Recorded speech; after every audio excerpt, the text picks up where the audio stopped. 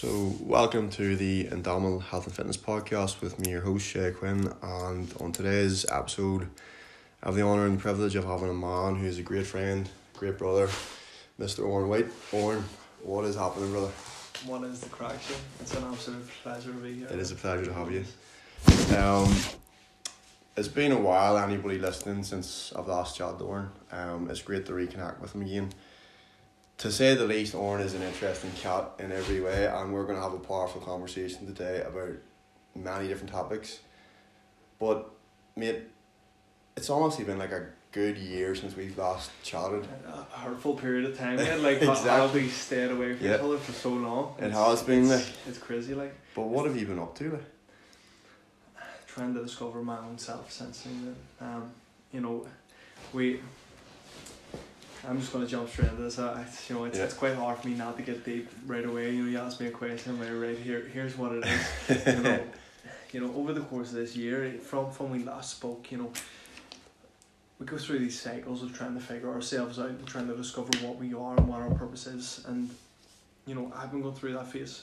And I've been conscious of, where I am kind of feeling in life, or where essentially I could be redirecting myself in life. And I've just spent a lot of, especially with this lockdown occurring, I'd saved a serious amount of income in correlation to what it is that I am currently earning, and I decided that this was going to be a part of an opportunity for me to just go and explore the world, and that's what I wanted to be. We've hit October, This would all blow over, I would have a load of savings and I'd be fucking ready to go. I would be out into the world and I would be seeing everyone. I'd be creating new friendships, I'd be creating new connections, and the world would just open up to me, and through that experience my life would just unravel. But then I started to get into a lot of trading and stuff like that. I was really trying to put my energy into something. I was really focused on money. I was like, I really want to make some money. And I'd really drilled into myself this sort of attitude of like becoming a millionaire in the matter of a couple of years. And don't get me wrong, it's definitely not a bad attitude to have, but it's taken me away from the initial kind of sort of source of what I thought was going to generate this sort of great wealth and abundance for me. It was initially going to be, I would be this great trader, but that's not me. Sitting in front of a screen and trying to make trades, that's not what I am. It was great because I was believing in myself and I was striving, but along that line I kind of took a turn, and I started kind of looking a wee bit into the mental attitude, and then all of a sudden this opportunity arose for me to partake in a mentorship. So I decided to put all my money towards this, all my savings, and that was essentially a ritualistic way for me to throw all my eggs in one basket, but that one basket is me. So all of that wealth that I had saved, all of that wealth that I had accumulated that was going to give me so much, I decided to sacrifice, to place into my own self, so that I can generate a higher functioning brain and mindset, so that I could further myself through life and I could give myself everything. Because we're throughout life, yourself, we're always striving for more, and I'd hope that people are anyway, and we're trying to give ourselves more, and we're looking for the next best book and the next source of information, wherever we can grasp it. But a lot of the times, you feel like you get lost, and a lot of times your mindset takes over, and then you end up in this destructive path again, and then the motivation dies out. But I don't believe it's motivation. It comes down to the belief in one's own character. So it starts from the self-image, and this is what I am hammering at the minute. I am creating my wealth by creating it in my own mind first. My life can't be anything if I could never imagine it to be what it is that I want. So if I imagine my life to be an experience of loneliness and just death and struggle, that's what it's going to be, because that's the images that I'm planting in my own mind. So subconsciously I'm going to end up kind of swaying towards that type of lifestyle, I'm going to start being aware of, I'm going to start bringing myself to awareness of the things that are happening in my life that reassures these thoughts. So say I'm not able to afford something that I want, that means I don't have enough money. I'm obviously fucking, I'm not supposed to have that much money. I'll never have that much money, but that's not the case. You know what I mean? If you're able to switch your own mindset, maybe right now that's not the case, but if we're able to believe in our own selves and we're able to understand that deep into the future, we see ourselves having, holding and being the people and experiencing the things that we want to have, then that automatically drives us towards an entire different lifestyle. So if we take on board an attitude of faith and belief, of abundance and wealth, then we will start to bring ourselves to an awareness of the things that are kind of like creating this possibility around us. So we will see the opportunity instead of seeing the limitations. And I've been spending a lot of time just trying to really dig into that perspective of abundance and faith and love and all the great things that you can have in life. But I believe that I'm bringing it to me as it is traveling its way to me. Like we're going to meet in the middle. All these things that I've ever wanted, all these beautiful people that I want to have around me, the financial abundance, the financial stability, the freedom to go and explore the world and have whatever it is that I want and do whatever it is that I want. I'm going to create this lifestyle. But while I'm creating this lifestyle, I'm envisioning what it is that I want. And I know as I envision, I will automatically be driving myself towards it as it's come towards me. And I know that you understand this yourself. Like, I would love to actually hear some of your thoughts on it. Well, I completely agree with you in every regard there. And, it's... For anybody listening, me and Oren do have a lot of shared values and principles, and that's why we have great chemistry as friends. And, we could chat about this for hours. In fact, before we even started this podcast, we were fucking chatting so much good, insightful stuff. But, 100%, bro, it all starts in the mind. Like, you can't be the person you want to be if you don't, manifest the thought in your head in the first place. You can't just, go about life willy-nilly, arbitrarily, thinking, oh, good things are going to happen to me. You make them happen. The thing is, like, another thing as well is, like, people are looking for motivation. Like, people think, I need to get motivated to do something. Like, action comes before motivation. It's not the other way about. People think you need to get motivated to go and act. Yes. No, you gotta act to get motivated. I don't even like the term motivation. I prefer the term drive.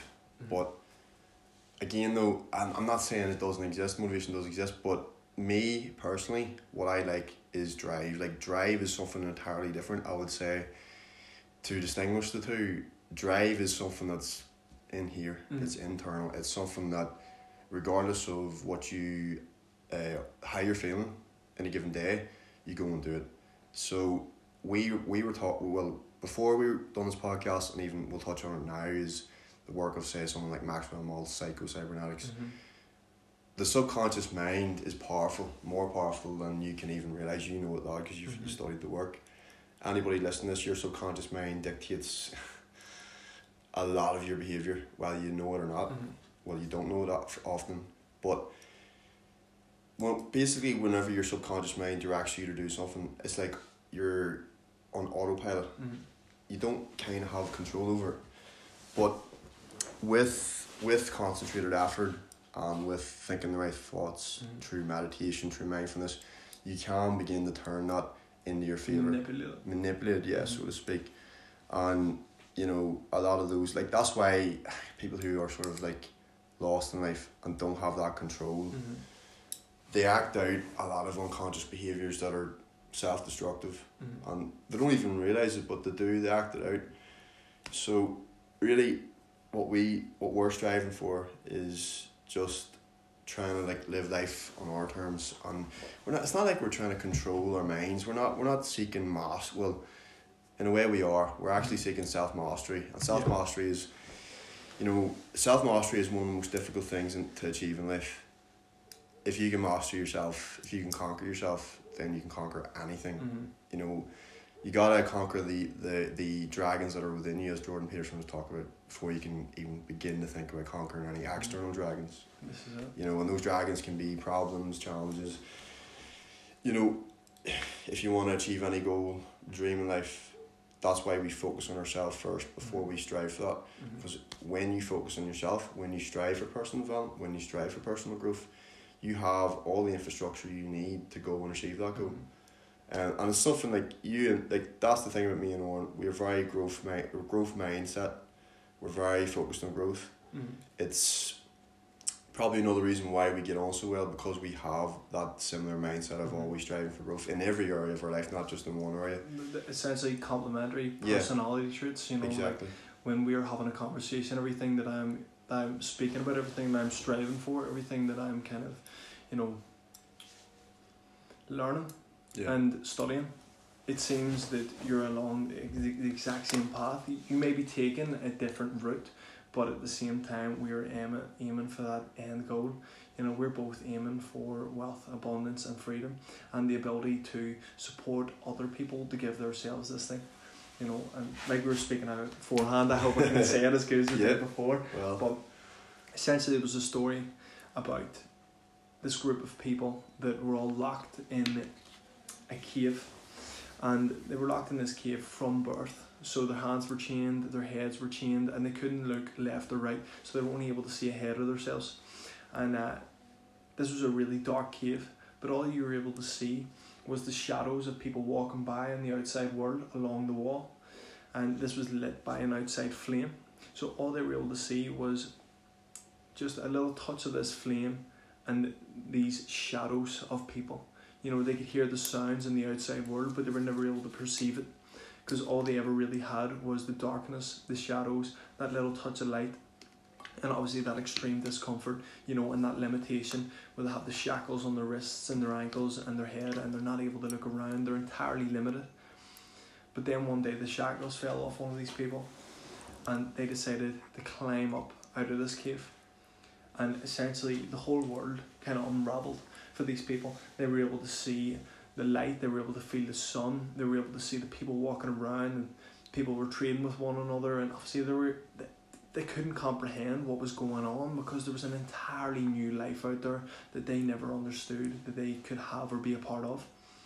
And you know, this is an example of someone kind of finding the light, you know, being isolated, or let's for lack of a better word, let me see, I've got one here, exposed. This is the word I'm trying to remember. So essentially this person crawled out of the cave and was exposed to abundance, you know, was exposed to hope. They were exposed to the sunlight. You know, that is a dramatic thing, to be locked in darkness for all those years and all of a sudden the sun appears. Like, that is a magical moment. You know what I mean? Life couldn't be any better, experiencing that warmth. Like, that's a beautiful thing in itself. But you know, this person now has an opportunity to go out and live and create for themselves, but they also have a responsibility, because they've seen this new perspective and they've seen that there's an opportunity out there to have so much more, to be so much more, to experience so much more. Like, their responsibility is to bring the hope to these other people in the cave. So it's essential that during their process of enlightenment, essentially, you know, during their process of carving out the path, you know, it's essential that these people crawl back down into the cave, and they help these other people loosen their shackles. You know, they fill their minds with belief and faith and another life, you know, instead of being locked into a poor life with a poor mindset, and you know, you're constantly struggling, and you're working for minimum wage if you even have a job, if you even have the belief that you are capable of sustaining a job. Because so many people out there, you know, it's the self-conflicting beliefs that are causing the limitations. So what we were speaking about beforehand, essentially we struck gold before we even started this podcast. It was insane, crazy. But like, essentially, our self-image is what determines what we become. So if we're able to create a self-image of the type of individual that is confident, can have a great conversation with someone, is loving, is always smiling, is recognised by other people as a ball of light. You know, if they believe that other people perceive them as a ball of light, as, you know, a positive character, you know, someone funny, maybe if that's what you want to be, if that's what you want to imagine yourself to be, you know, a humorous individual. Maybe you want to be the loving type, you want people to perceive you as the loving type. It's essential that you begin to believe that people are actually going to perceive you. You don't need to control them, you don't need to tell them, listen, I'm a funny person, so you need to see me as a funny person. You simply need to believe that you are a funny character, and that you are humorous, and that you are capable of making people laugh, and you need to envision people laughing at your jokes, not at you essentially, but with you. They're laughing with your humour, you know, and eventually what will end up happening is you'll convince yourself that you are capable of being this humorous individual, and people will start to appreciate your jokes, people will start to laugh at everything you say, and you'll be wondering how all these things are happening. But the reality is, it started with your own belief. You know, you were being determined by your own self instead of being determined by other people. Because, like we discussed earlier on, we're born and we have these automatic downloads that are passed down through time by our parents, by our grandparents, by our parents' peers, you know, all these other people that are interacting with us as we grow up. And then there comes a stage where we become aware. Well, hopefully this is what occurs. People reach a stage where they become aware of these internal downloads. Someone may be very constructive. You know, maybe you're born into a rich family, and it's not essentially that the wealth is what gives you the positive attitude and gives you the opportunity to create more wealth for your own self. It's the belief of the individual that has created the wealth before you. They instill their own beliefs in you, and then you reenact them, whether you believe it or not, whether you realise it or not. Hopefully if they've done a good job. And then all of a sudden, you know, the rich person's got the rich son or the rich daughter or the rich sons and daughters. It's not that they passed on their wealth, it's that they passed on the beliefs, and the beliefs created the results. So if we're able to change our beliefs, this is a lot of what we're talking about today. Me and Shay we are students of our own teachings. You know, we're not masters in any sense at all. We're just practitioners, and you know, we will give ourselves everything, whether you want to believe it or not. I'm going to have everything that I ever wanted, so you. And it's not this you know, this hope, you know, oh, I hope that I get this. I'm fucking making it. You know, I look into the future and I imagine myself already having it. This is a great practice.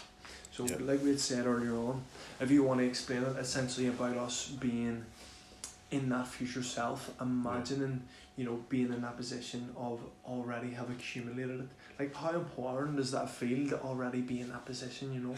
It's immensely empowering. It goes back to the work of Maltz. So he would talk about your self-image and like seeing that, like, you can describe it in whatever way you want, that dream person you want to be with the dream life. If you start to think that you are that person already, subconsciously you'll begin to act out the behaviours, the habits, the systems, the routines that you need to do to make that a reality. Again, anybody listening to this, you may have like heard of the law of attraction, seen the documentary based on it. There's a lot of misconceptions around it. There's people think, oh, it's wishful thinking, oh, it's, a lot of skepticism. Yeah, exactly. They think, oh, it's, you know, it's just fucking, you wish something into existence. You're convincing yourself it's what is the saying? Insanity is doing the same thing over and over again and expecting different results. Affirmations, you know, you have to be a bit insane. You have to be a bit insane to believe that you can be anything. You know, you look at anyone that's ever achieved anything, they were fucking classed as chaotic. You know what I mean? Some of these people, like, people would attempt to lock these people up for the beliefs that they have and for what they were striving for. Like, these characters were, like, they were absurd. Like, the things they were saying, like, there's no chance. Thomas Edison, just to give an example, Thomas Edison tried 10,000 times before he got the effervescent light bulb. Now, you would think after a certain amount of times you would just stop. Some people don't even give it one go, you know what I mean? 1, 2, 3 goes. But he was like, so determined to succeed at that endeavour. He done it over 10,000 times before he finally got it. People like Einstein, you know, to a lot of people, he would have came across as being insane. The ideas he was coming up with, like, insanity often does go hand in hand. Well, like, again, we could get into the philosophy behind this, like, or like, I love what, to hear. I of love what to hear defines insanity. But is it really insanity though? Like, from whose perspective, like, is that defined as insanity? Like, who's to say that the person who's deemed insane is really the same person? You know, and maybe that the masses who are like just brainwashed, so to speak, when it comes to certain ideas in life, maybe they're the ones that are insane. You know, I think definitely to achieve greatness in life, you have to take risks. It's obviously. the dare, you know, like daring to try. You know, and you don't dare to try, but this is the thing, you know, a lot of people will probably be wondering, you know, but, you know, I could never have greatness like Muhammad Ali or like any of these great sports stars, but that is only because of your belief, you know, like we were speaking about earlier on, this belief in oneself, this is what determines our actions. So there is no way that mastery can ever occur if we don't believe that we are capable of attaining mastery. You know, but you have to envision yourself actually already being the master, because that'll create the drive and that'll cause the action.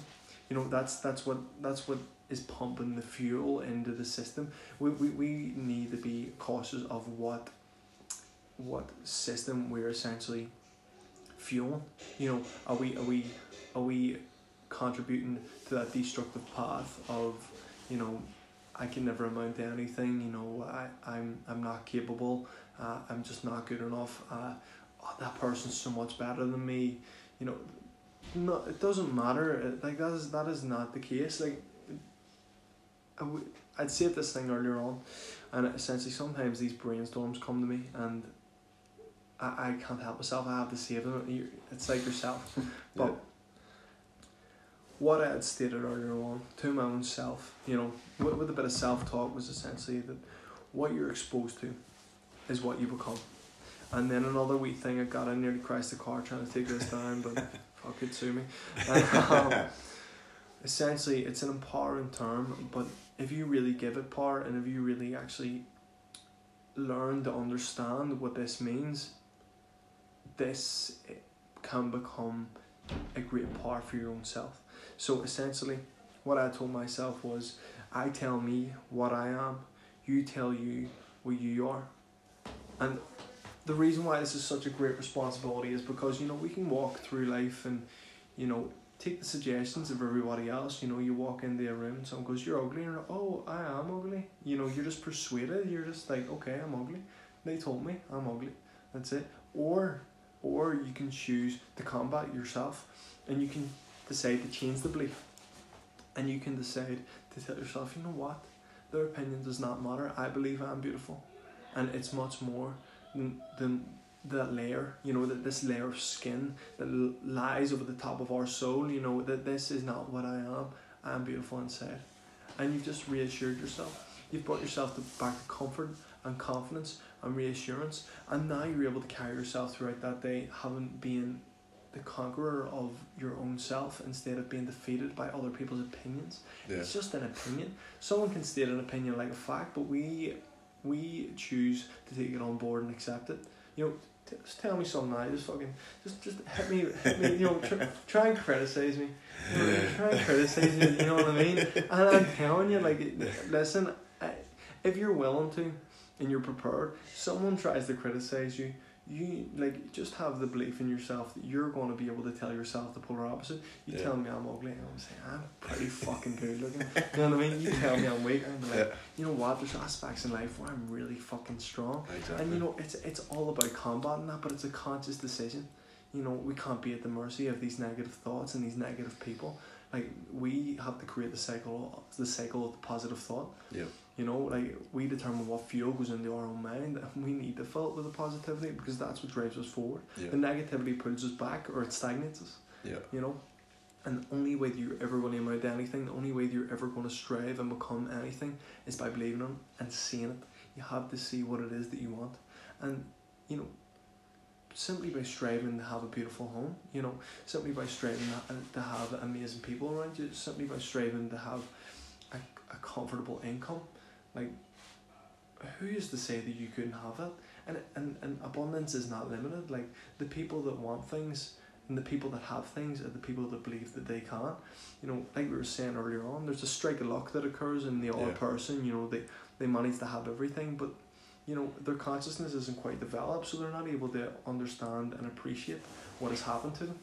You know, and they're not able to appreciate everything that is around them because they never essentially worked for it. It just happened by a stroke of luck, and that doesn't happen to very many people. But for the mass majority of people that have anything out there, like, their strength came from their belief, and their belief created everything that they ever had. And you know, they believed they could have these things. They, some way, somehow, they knew. And that's the thing that I keep telling myself. Some way, somehow, I know. And then I'll just finish that with an affirmation. And I'll keep telling myself that. And if I tell myself essentially, you know, some way, somehow, I know. And then I like to put myself in this beautiful future home that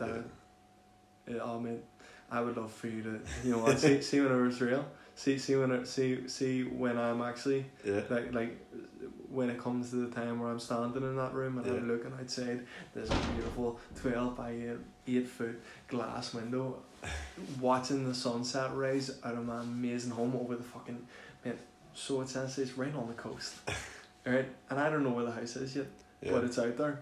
Because it's in my mind, and if it's not, I'm fucking building it.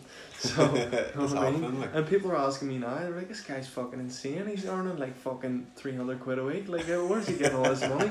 Listen, I'll show you. I don't know how either, but I know what's going to happen. Because I know that I'm going to keep on doing whatever it takes to attain a level of success that allows me to have these things. You know, it doesn't happen overnight. But I am focused on accumulating progressively the wealth and the relationships that allows me to develop a lifestyle that I want. You know, so that's the thing, right? So the curtains come up in the morning, got a wee coffee machine on the right hand side, 12 by, the glass is always polished.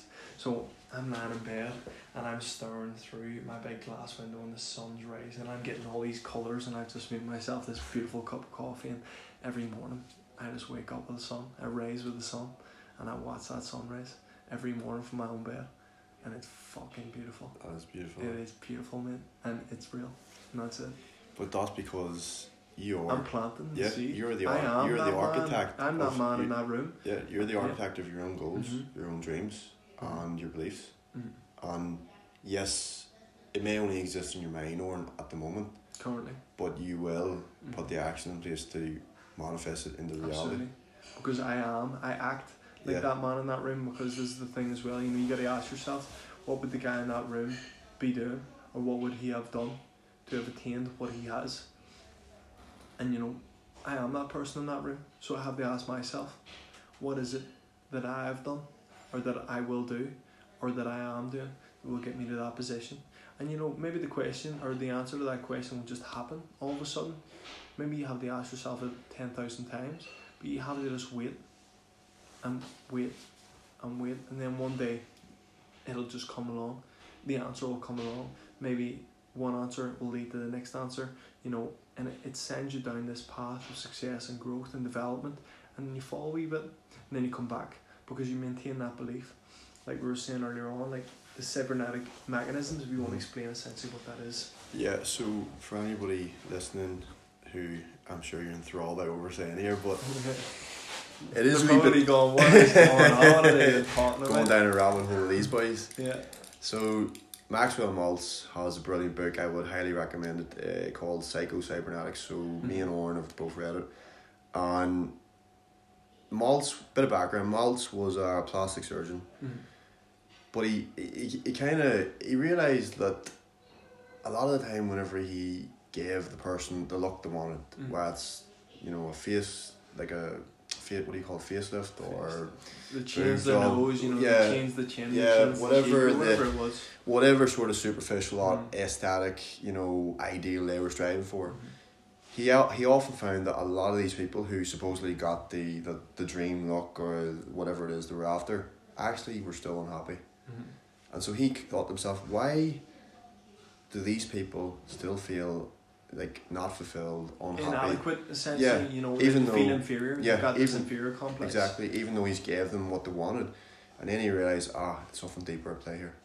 It's something to do with maybe their spiritual self, their emotional self, but fundamentally he pinpointed being their self-image. Whenever you think about, say, two people, so you have one person who is horribly disfigured, and this is just an example from his book, by the way. Person's horribly disfigured, or sorry, was born with a disfigurement.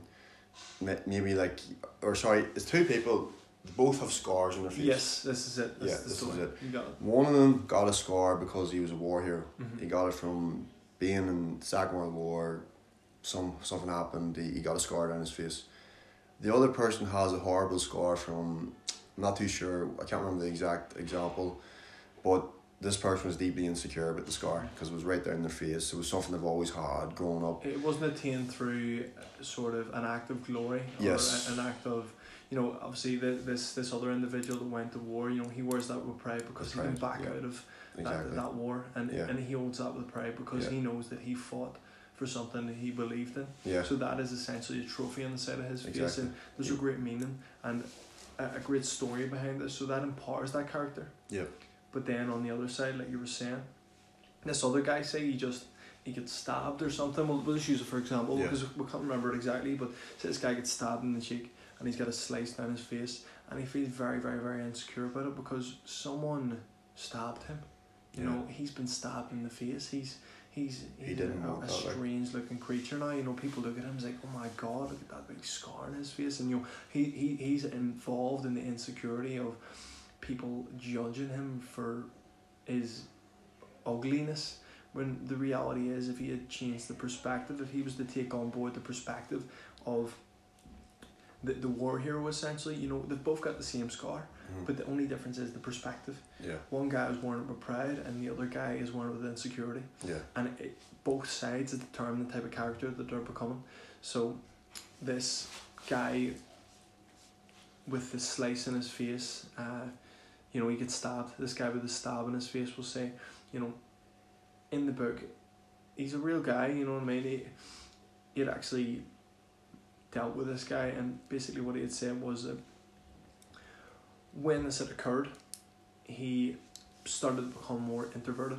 He started to become very insecure, and then over a period of time, he actually developed a fear of going outside, out of fear of judgment and being around people. So he would go and do things at night. He would make sure that he wasn't around people. You know, he didn't want to be in public. He didn't want to be seen by other individuals. But this other guy, this war hero, that's an entirely different story. You know, he's walking around with his chin tall and he's got the confidence and he's aiming for something bigger because he knows there's something better within him, and he's got this belief in his own self. So obviously, if you compare their trajectories, you know, one is going way downhill. He is sinking into the depths. You know, he's allowing himself just to... His self-talk, it's entirely destructive. He sees himself as this ugly thing. You know, he's nothing, he's worthless. But then there's this other guy that's everything, and he can have anything, and he will. And, you know, he's got that belief and that power and that strength within his own self.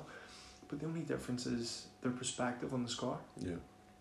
So it's our responsibility, you know, to be aware of our own insecurities and our own essentially weaknesses, and to reassure ourselves with our own strengths, and to focus on those aspects so that we can raise ourselves up. You know, it doesn't take for someone to hit you with a compliment for you to feel good for yourself, to feel good with yourself. You know, it doesn't anymore.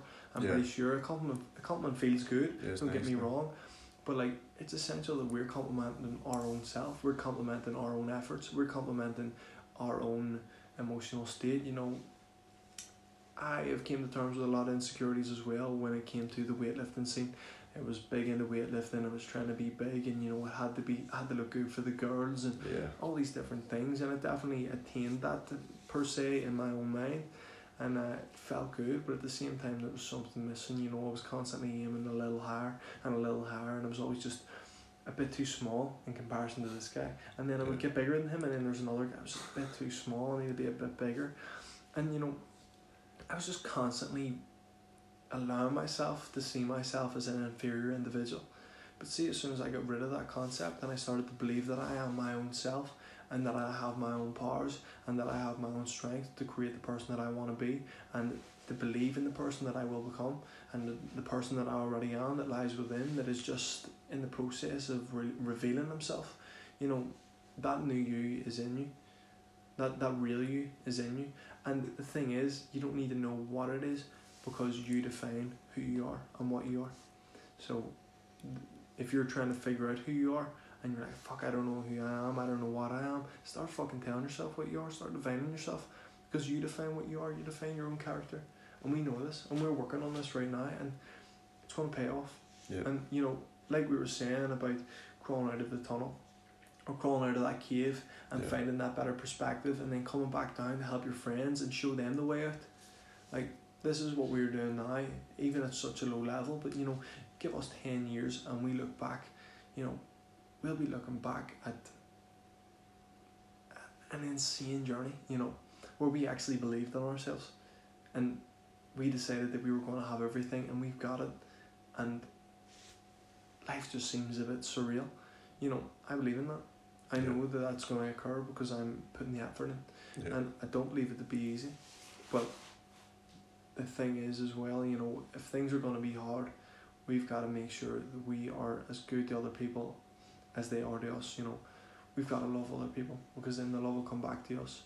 Every selfless act is essentially a selfish act, whether you want to believe it or not. Loving another person can be only a good thing for yourself. You know what I mean?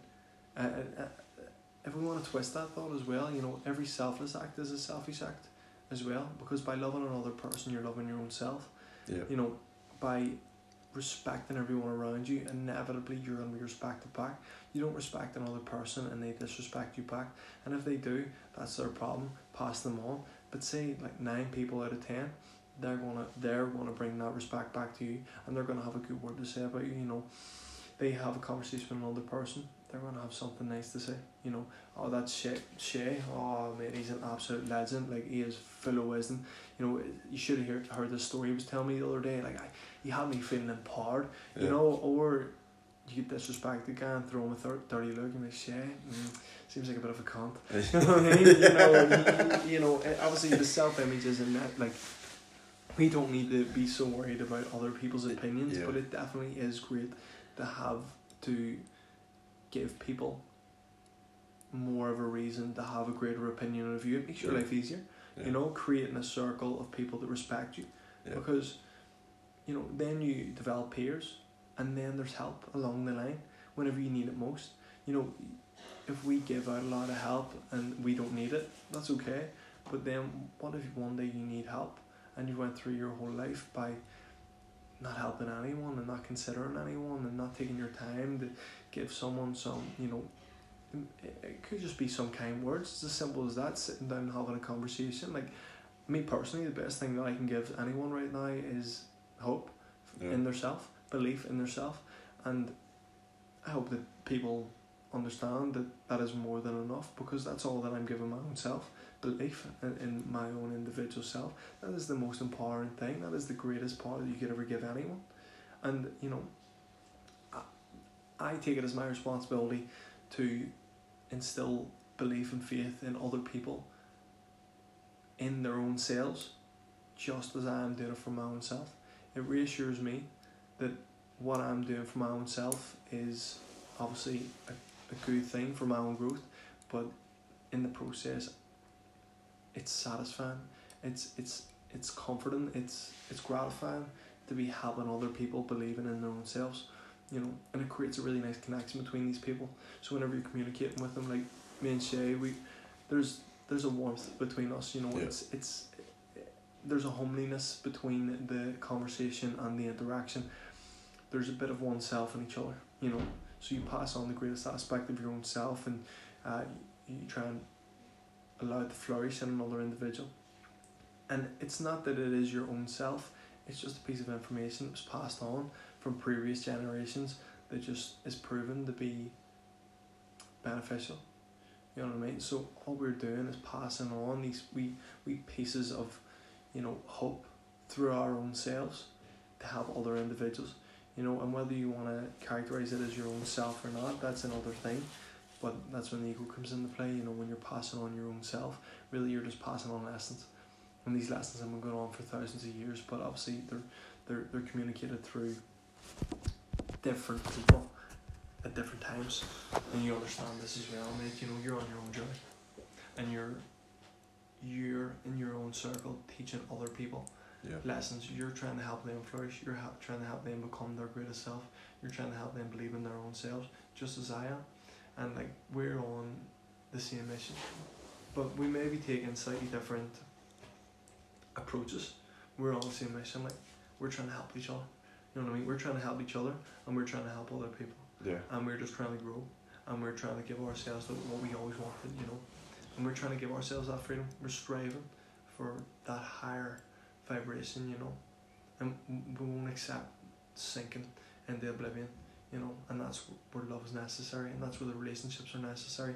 And that's why, you know, sometimes we doubt ourselves. Sometimes we do.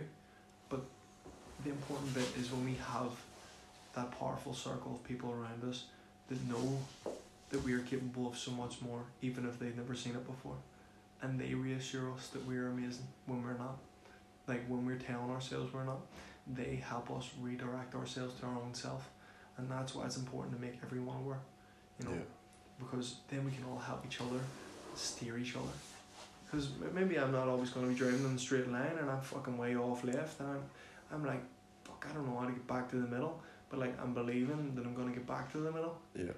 And then all of a sudden, this person out of nowhere comes along, and you know, we have this great conversation, and they hit me with a spark, and they reassure me, and they reaffirm the positive thoughts in my own mind that I am what I say I am. And it becomes an empowering kind of moment where you begin to believe in yourself again if you've lost that spark, and then all of a sudden you're back in the path, you're redirected, and you're going ahead again. And you'll say that person flies off the path, you're like, no, you're so much fucking better than that. You're a great individual, you're capable of so much more, like, you are an amazing person. People love to be around you, you know. We have that power and we have that responsibility, you know what I mean, to help other people feel better, because they will inevitably help us feel better. Yeah. And they'll help us to strive further, you know. And the only way that it can happen is by helping one another. You know, you can't do it on your own. It just doesn't work. Like, I've tried to isolate myself and grow, and it's fucking, it's destructive. You end up in a cycle. Like, You'll only get so far. Yeah, you need these other influences. Like, it's important. Like, I know YouTube's around these days, and you've got these books, and you know, sometimes I like to see these YouTube people that don't even know me as my friends, because they're one of my primary sources of information, my primary influencers essentially. Yeah. But they help me grow. They help me expand. You know, if you're not finding these people around you, at least choose the right influences. You know, if the people aren't around you, choose the influences, and eventually those types of influences in human form, these actual people will come along. People very alike, you know, you'll attract them. Like we were speaking about energy earlier on. Yeah. I want to hear more about your belief in energies and how people actually kind of like are attracted to one another. Like, how do you believe that actually occurs? You know. I mean, I think there is physics involved in it. Now, I mean, I'm not going to get into the science behind it because I just feel like I'm not competent enough to talk about it, but I can give you my own unprofessional opinion. Oh yeah, 100%. I want to hear it. But I suppose like I'll start off by talking about the great Nikola Tesla. So Tesla talked about the three fundamental laws of the universe: energy, frequency, vibration. So, you know, mate, like when people say like that phrase, getting a bad vibe off that person, there is a kernel of truth to that. There is truth to that. I believe in that. Now, I think maybe as science advances and as the collective consciousness of the world hopefully rises too, and we begin to understand these processes that at the moment kind of just seem a bit like, you know, on the realm of whether it be science fiction or some people even say it's pseudoscience, but I think like we give off energy obviously, but that like I think I would honestly say that is an objective fact. Energy is abundant throughout the universe. It cannot be created. It can't be destroyed. It can only change from one form to another. And you know, we came from what we are, the matter that we're made of, came from stars originally. Now I don't know if you've ever heard about that before, like how. I'm not very caught up in it, but I've definitely heard of the concept. It's crazy before. physics, but like basically we're made of stardust. So when the Big Bang, when it occurred, created this massive release of energy, which created the universe. And every single thing that is made up, the universe is made up of, originated from the Big Bang. So, technically speaking, we came from a burst of a star. Like, we are stardust. That table, that TV, we're all made originally from the same substance. It all originates from that single point in time and space. So, energy, vibrations, we give off vibrations. You know, you get sensations from people. Like, whenever you talked about it, Oren, earlier, when you said whenever we're speaking, there's warmth, there's that homely feeling. And I feel that too, 100%. Like, I never feel like, whenever I'm with you, I feel confident, I feel secure. Now, I can see myself in you, and I know you can see yourself in me. Yeah. We both are like mine, we both have the same values and principles. It's I always feel good around you, mate. Like, I never feel like uncomfortable. I never feel like I can't wait to get away from him, but you know what I mean? I never feel like I have all the time in the world for you, and I can't say that about everybody. Yeah. Do you know what I mean? And it's not a disrespect to anyone else, but this is it. Sometimes you gotta protect your own energy. Yeah. This is it. You know, we only have so much of it. We only have so much energy. We only have so much time to give. So, like you said it yourself earlier, like, you want to be more mindful about who you give your time and who you give your energy to. And I'm very much the same. That's why I want my circle of friends, my circle of peers, to be people who are on the same path as me, who want the same things in life, striving for the same goals. You know, maybe not necessarily like on the exact same path. Yeah. But the concept's still the same. Our end goals, to give yourself what you want. Yeah, our ultimate end goal is the same. We want to make the biggest impact in the world in our own different ways. Yeah. And, you know, whether that's me through being a coach, changing people's lives physically and helping them achieve their dream body. This is a part of the path. Yeah, exactly. Changing mindsets as well, which is something that we both definitely want to help people achieve. Spreading awareness, raising the consciousness of people, that's ultimately what we want. Even from this conversation we're having right now, we want people to listen to it, take value from it, and think, Jesus, you know, them boys are speaking a lot of sense. Those boys are saying things that resonate within me, deep within me, and they're opening up avenues for me to explore in my own mind. The thing I've been looking to go back and speak about, Oren, was the story you told earlier about the cave. What that really exemplifies brilliantly is whenever those people go and they see the world after being in that abyss or cave, that is literally the feeling that you get when you achieve growth. When you see that world that's beyond the cave, beyond the darkness, beyond the shadows that exist within you, whenever you begin to achieve growth, essentially see the light. Yeah, you know, that is what that light is. That light that we talk about. Like, the story is an analogy of growth, of personal growth. Enlightenment, which I believe, see enlightenment, if you say you're enlightened, you're not enlightened. That's the way I see it, because enlightenment is just an eternal path. It is, I am striving for enlightenment, but I realise, I am humble enough to realise that I'm not going to be Buddha. Now, I don't know if people are familiar with the origin of Buddhism, but the Buddha did attain enlightenment, but what he had to do to attain that, that's a whole different podcast. Do you know what I mean? He went through so much to attain that, but the whole principle of that story of the Buddha attaining enlightenment was, this is it's a never ending goal. It's something you always strive for. And if some fool says, oh, I've achieved enlightenment, or I'm the spiritual guru, they're talking shit. Because even the wisest of men throughout human history, whether it be Socrates, whether it be the great Greek philosophers of the day, the great spiritual leaders of the East and the West, like Eckhart Tolle, Ram Dass, they would never have turned around and said, oh, I'm enlightened. No. Even though, we could easily look at them and be like, he is actually pretty enlightened. But they would never admit that, because they realise it's just a never-ending goal. It's something to always strive for. And I suppose the wider, the bigger picture point I'm trying to get at here is, there is no finish line in life. That's the key thing I want people to take away from this. There's no finish line. The day you wake up and think, oh, I have everything figured out, I've arrived, this is I've achieved it all, that's the day you die. Yep. Do you know what I mean? that's why it doesn't mean like I don't want people thinking, oh, you can never be happy, you can never be satisfied, because you're always chasing this never ending goal, this like inactionable fucking dream that I can never achieve. You can happiness is, people say, oh, what's the secret? Happiness is a I like to think of it as a habit. It's something that can be developed, it can be cultivated, and you can learn to be happy throughout the process. The key throughout the process, not, oh, I'll be happy whenever I get that house, I'll be happy whenever I make £1 million, I'll be happy when I finally get that dream wife. It's always when. Yes, you shouldn't be putting your happiness and fulfillment life on external goals that you'll achieve down the line.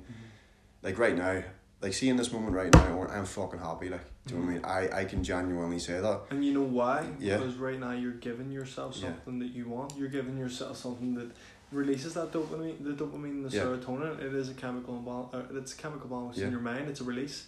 So if we give ourselves these activities that release this action, this mechanism within our mind, then we're causing ourselves to feel good. You know, I like to partake in adrenaline activities. You know, yes, I like to partake. You most definitely do.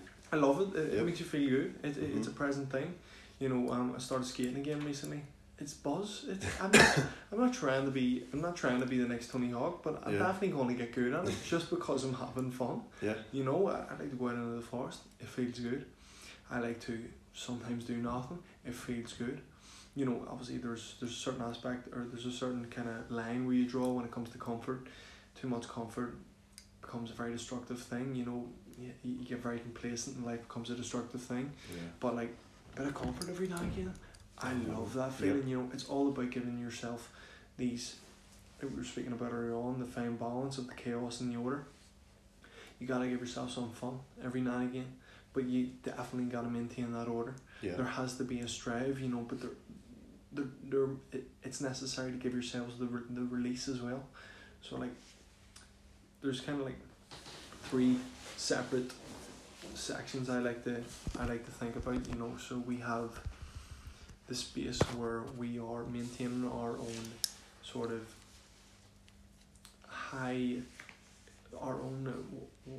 what would I say? You're very good at this essentially. So what you're doing is you're maintaining your mental and physical state at an optimal level. Yeah. So you're bringing your mind and body to an optimal state, and obviously we do this through meditation, through rest, through giving ourselves quality nutrients, and all these different things that we can offer ourselves. So these are the keys. These are fundamental. They're essential. They must be done to keep ourselves balanced. But then obviously there is an aspect of work that comes into play as well, where we must be striving towards something, and this is where the order comes into play. You know, this is another aspect of the order, where we are striving for more. We have goals, we're trying to attain them, we're working towards them. We have times in the day and periods in the week where we are striving and, you know, putting the hours in towards whatever it may be. And then there's another aspect where you're doing things just simply to do them. You're doing them simply for fun. You know, you're simply doing them because you enjoy it.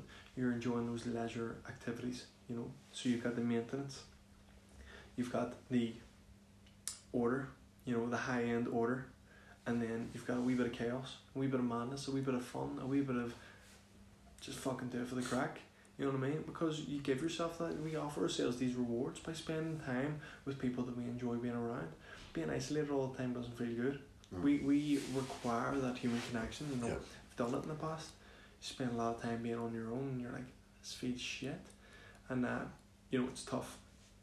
Because sometimes you'll reach out to old connections, and you know you'll venture down a destructive path again.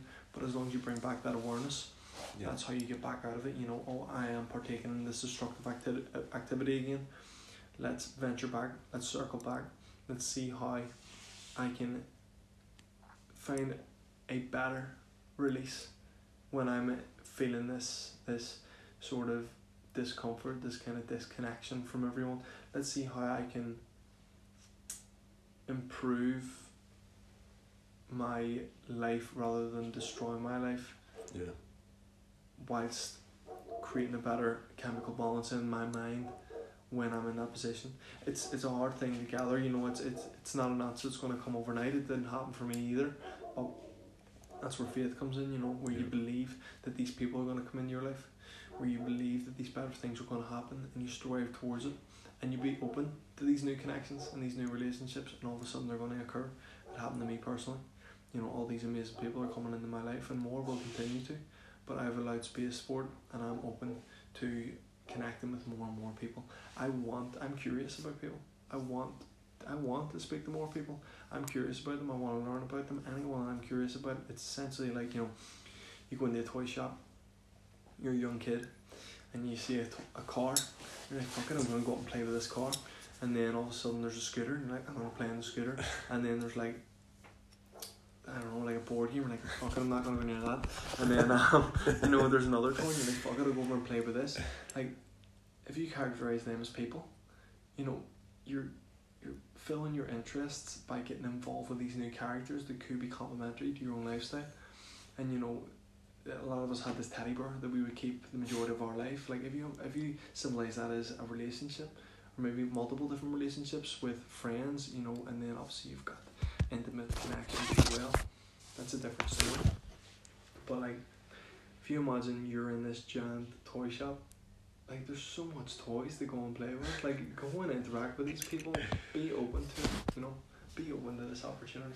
Be open to this kind of, to the potential of what could be, and to the friends that you could have, and to the connections you could create, and to the abundance you could experience. You know what I mean? And I know you're ready for that. I know I'm ready for that, and that's what we're striving towards. No. And this is how we keep coming back into each other's circles, you know. Like, we're complementary, man. Like, play me, man. I like to come out and play with you sometimes, you know what I mean? It's like, you know what I mean? That's the word we're using, that's the word we're using, but it's interactions, you know. It's a positive interaction, and I enjoy it. Well, for anybody listening to this, like, I've known you, Oren, since, God, I mean, I think it's, like, it's, I remember the first time I seen you, but we didn't know each other. We didn't get it. We had a brief chat, and it was kind of like the instant connection was about the gym, because obviously Oren is in great shape. He's good physique, like, and I seen that, recognise that. Yeah, exactly. So like, attracts like, and obviously like I do get that a lot with fellas who are into the gym. That is like a nice wee, like, sort of, you know, a gateway. Yeah, initial thing.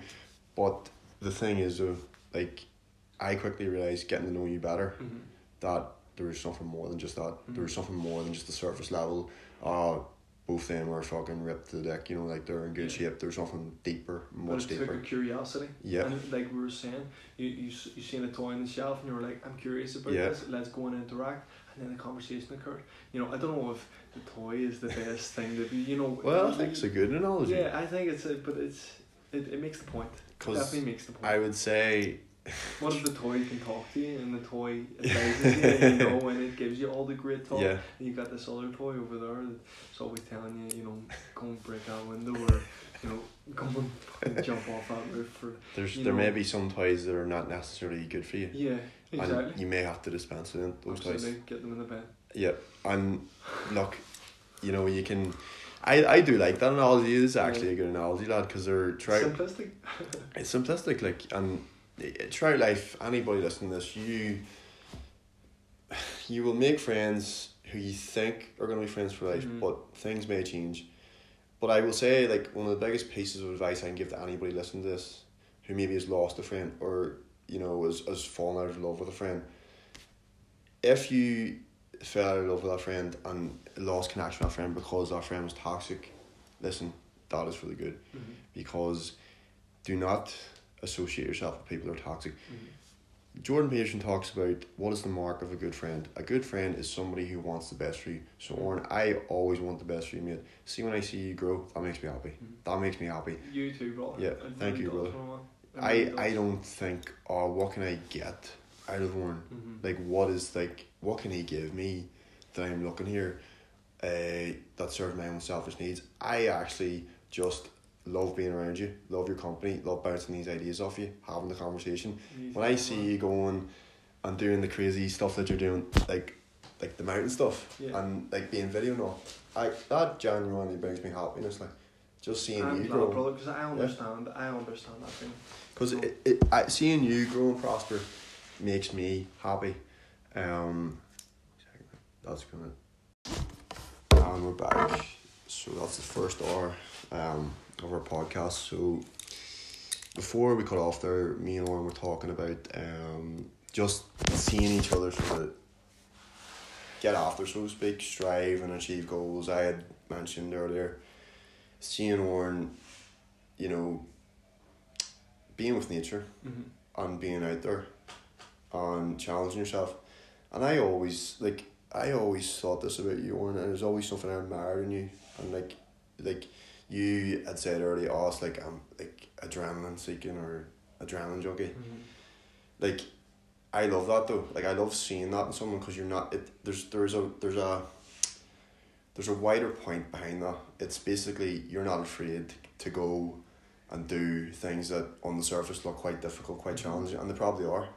Like, I remember you climbed that crane, and yeah, see, like, you think like it. I know, no doubt about it. I'm sure it was great. Yeah. Like, for some other people, they might think that's extreme, and you know, maybe it is, but at the end of the day, you done it because you wanted to, and you got enjoyment, and you felt fulfilled after doing that. And like, I have like the utmost respect for that. Appreciate that, bro. Yeah, because I love seeing that. I love, because you're putting yourself outside your comfort zone. And we talked earlier about comfort zones. Like, comfort zones, there's nothing wrong with being comfortable occasionally, but you do need to put yourself in discomfort to grow. Absolutely. You don't grow in comfort zones. You need challenge. It's a requirement. Yeah, you don't grow in comfort zones. You grow when you put yourself out there. You experience challenge and discomfort, and you're the type of person that, you know, nearly strives to do that on a daily basis. Like, all the different things you've done. We've both kind of like tried different things. Like, there was like I remember you actually were the person that encouraged me to start doing MMA. Yeah, I'd never really done it before, but you done it before. I remember the training, bro. It was class, and I had apprehensions about it. I was a wee bit like, do I really want to go and do that? It's definitely outside my comfort zone. But like, you going in there first and doing it first, I remember like, I was in Amsterdam when you were messaging me about it and telling me, come on up the train. I was like, do you know fucking what, I'll go do that. So it's things like that where we both, like, I wouldn't maybe say I'm an adrenaline seeking adrenaline junkie, like, but I definitely love discomfort. Yeah, like, people think, what the fuck, like, how can you love discomfort? You're definitely aiming for advancement, like, you're always trying to be better. I know I won't grow sitting doing nothing and like just being comfortable. 100%. I'll go up to that gym nearly every day, regardless of how I feel. I'm almost on autopilot. It's almost like my subconscious mind tells me go and do that. Created a habit, because you like we had said earlier on, you have this image in your own mind that you're striving towards. I'm aiming towards one-arm handstand. This is just the best example I can give where we're coordinating at the minute. I'm striving towards a one-arm handstand, and I've got 5 seconds on my left side and say 3 on my right. You know, this has taken me months to get the fucking 5 seconds on my left hand side, and like, the only reason why I keep on doing what I'm doing is because I see myself on that one hand. I feel myself on that one hand. I believe in that control that I will have, and I'll just keep falling until I've got it. And that's the concept that I'm using with life as well. You know, I want to keep falling until I have it. Like, that's the, like, it's not that it can't be. Like, there is a way. It's just a matter of believing whether or not you will go all the way. And I know that I will, because there's obstacles, and like we had discussed earlier on, these obstacles, you know, they can be a determining factor for many people. You know, right, I've hit this wall, I've ran up it, and you know, I can't reach the top. I can't really get my finger on the top. I can't climb over this wall. I keep on trying and I keep on trying, and it's just out of reach. And then one day you take a look to your left and you take a look to your right, and then you realise you're like, I can actually walk around this wall. Why have I been doing this the whole time? Like, there is always a way around the obstacle, but it's whether or not you want to expand your perception, you know. But it comes through feeling. You gotta feel, feel, and feel. You're feeling your way to success, is what they say. And you know, I'm on that journey. I'm feeling and succeeding and feeling and succeeding. Like, it's not a failure if you don't learn from it. And this is it. And it's not a failure if you don't stop. You know, the moment you stop is the moment you fail. That, you know. you've reminded me of, well, it's the title of the book, The Obstacle's the Way. Mm-hmm. Like, Nice. Ryan Holiday, that's another book recommendation as well, everybody. That's one for myself. I'm getting on board Yeah, with that too. you'll Never definitely, mind. yeah, you'll definitely love his work. Very much into Stoic philosophy, and you know, like, whatever the obstacle is, you gotta get through it. Mm-hmm. That is the way. Mm-hmm. The way isn't going back. Whatever it is, now you can, you know, apply that to anything in life. You can apply it to striving for goals. Mm-hmm. Like, the achievement of the goal isn't backwards; it's forwards. Mm-hmm. You gotta go face it. You gotta go face the dragon. Mm-hmm. You gotta go slay the proverbial dragon, like King Arthur. Like, there's a reason why myths exist, because those stories were created, God, what, centuries, thousands of years ago, to inspire. Like, and today, you know, we're fortunate that we have the internet where we can see inspirational figures. Back in those days, it was just word of mouth. You heard stories, you heard wise people speak these things, but they serve the same purpose that the myths of today serve, and that's to inspire. And we're both fortunate in the sense that because we have open minds and because we're receptive to new ideas, new concepts, the best way of describing it is like we're awakened to possibilities, and because we're awakened to possibilities, that means we can expand our minds, grow, and then, like we touched on earlier, the knowledge, the wisdom that we acquire, we can then, it's not like, people often think, like, some people think like self-development, personal development is a selfless endeavour. It's literally the exact opposite. You're growing your own self so Yeah. you can be of better service to other others. people.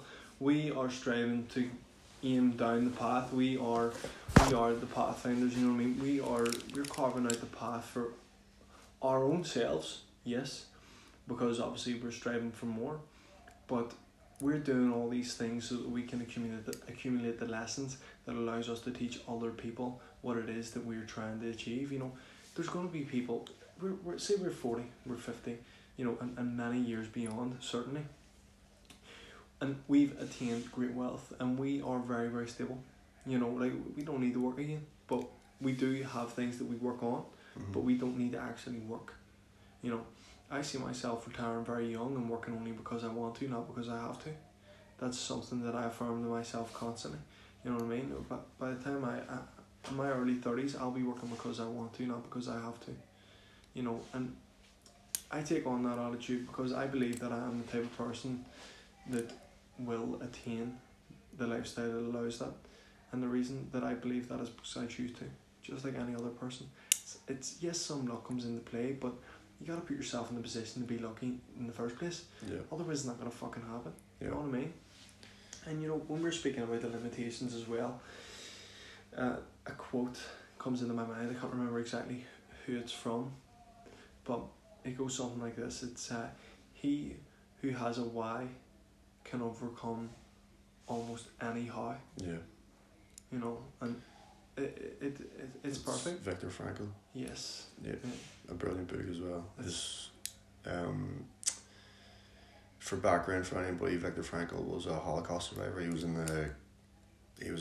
sorry, what was it? Which camp was it? Auschwitz. During the Second World War, he was a Jew. He was captured by the Nazis, and he documents his experiences of life in the camp and how he was able to, in the most desolate, horrible like circumstances, still find meaning. You know, where he was watching people that were his kin, people like he grew up with, die. He didn't know if his wife was alive, his children, but this man was still able to find hope in that situation. Probably like I would imagine, I can't even imagine it, but I can maybe think that being try and fathom, like we can try. Yeah, like we don't even know. We can watch it on film. Like if you watch films based on the Holocaust, you know, you can maybe have a rough idea, but we won't really know because we weren't there. We weren't experiencing the consciousness those people were experiencing under those conditions they were experiencing. It was some of the worst things humanity has ever done was committed in that period. Currently. Yeah, and like unspeakable like acts of just human barbarism is the best way of putting it. Like, not putting it lightly, like, but you know, the fact that he was able to find meaning in that situation is a testament to his character and a testament to, like, people think, well, what's the wider meaning behind that? Like, how can we apply that to today, and how you can apply that to today? Like you said, like when you stated his quote, that is, you know, no matter what circumstances you're facing in life, no matter how difficult life is, you could be born with a silver spoon in your mouth, have every privilege, have every, you know, thing handed to you, or you could be born on the opposite end of the spectrum and come from a family that didn't have the best sort of circumstances, life of poverty, lack of education. So you think, right, who in the end is going to have the better life? Listen, it could vary. That person born with a silver spoon in their mouth could be one of the worst human beings you could ever encounter, but that person who was born with all the disadvantages ends up being a change maker, ends up being somebody who makes a massive impact in the world, one of the nicest human beings. They create the change in themselves. Yep. That is it, you know. Sorry to interrupt, but like it's on the mind, you know. This person creates the change in their own self. They learn to understand what created the change and how they created the change.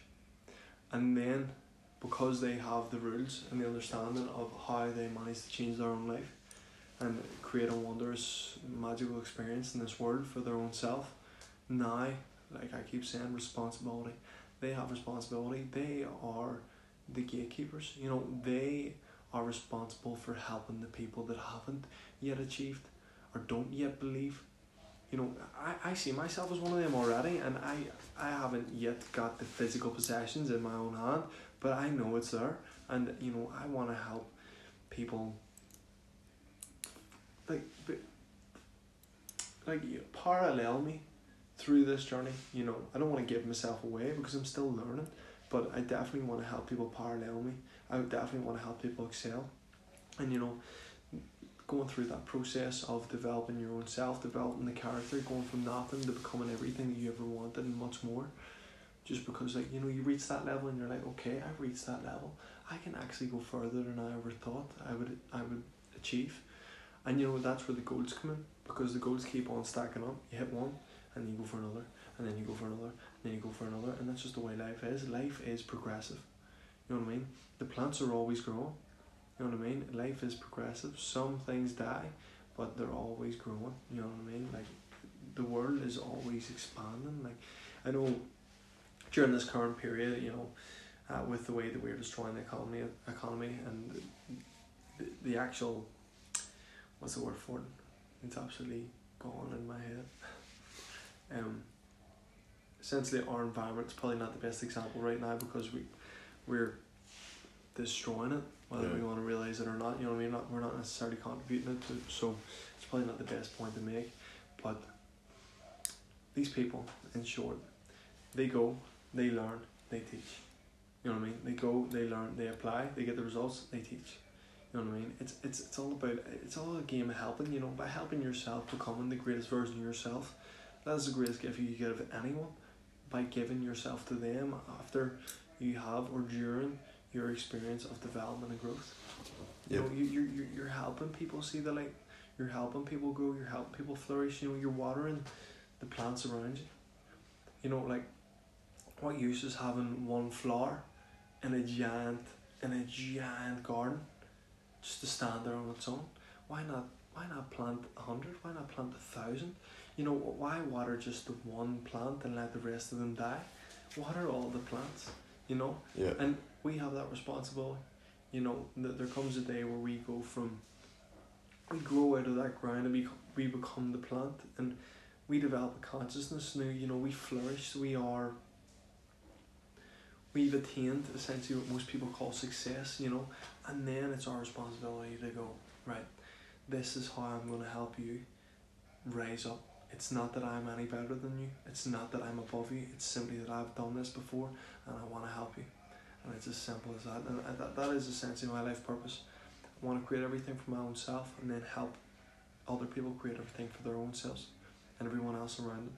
You know, because this is what we're here for. You know, we're here to live the best life. We're not here to struggle and hurt and cry and be in fear all the time. You know, sometimes life's scary, sometimes you cry, sometimes you're sad, but like, it's all about that fine balance. Life should be a much more happy experience, especially given we're very privileged, to be in the position that we're in. Even to have this conversation. Even having this conversation, and even to have the technology to be able to voice ourselves, out into the world. There's giant lumps of the world that don't even have this table. They don't have these seats. They don't have any of this. And it's not that we're very well off, but we're definitely much more well off than many people out there. You know what I mean? Millions and millions and millions of people that are out there. So that perspective as well, with that responsibility, we have the power right now to give back to these people alone. People over in Africa, we go over to Africa, and you've got the likes of Zambia projects and stuff like that. My old school would have done that. They essentially went over to Zambia and they would help all these people. They would build schools and stuff for them because they had the wealth. They would show them educational systems that they could use because obviously they had the educational systems. They would facilitate clean water and all these different things. They were given what these other people couldn't give themselves because they never essentially had the opportunity, and it's our responsibility to teach those that don't know. And if people want to see me as an egotistical individual just because I believe that I have the power to influence other people, then so be it.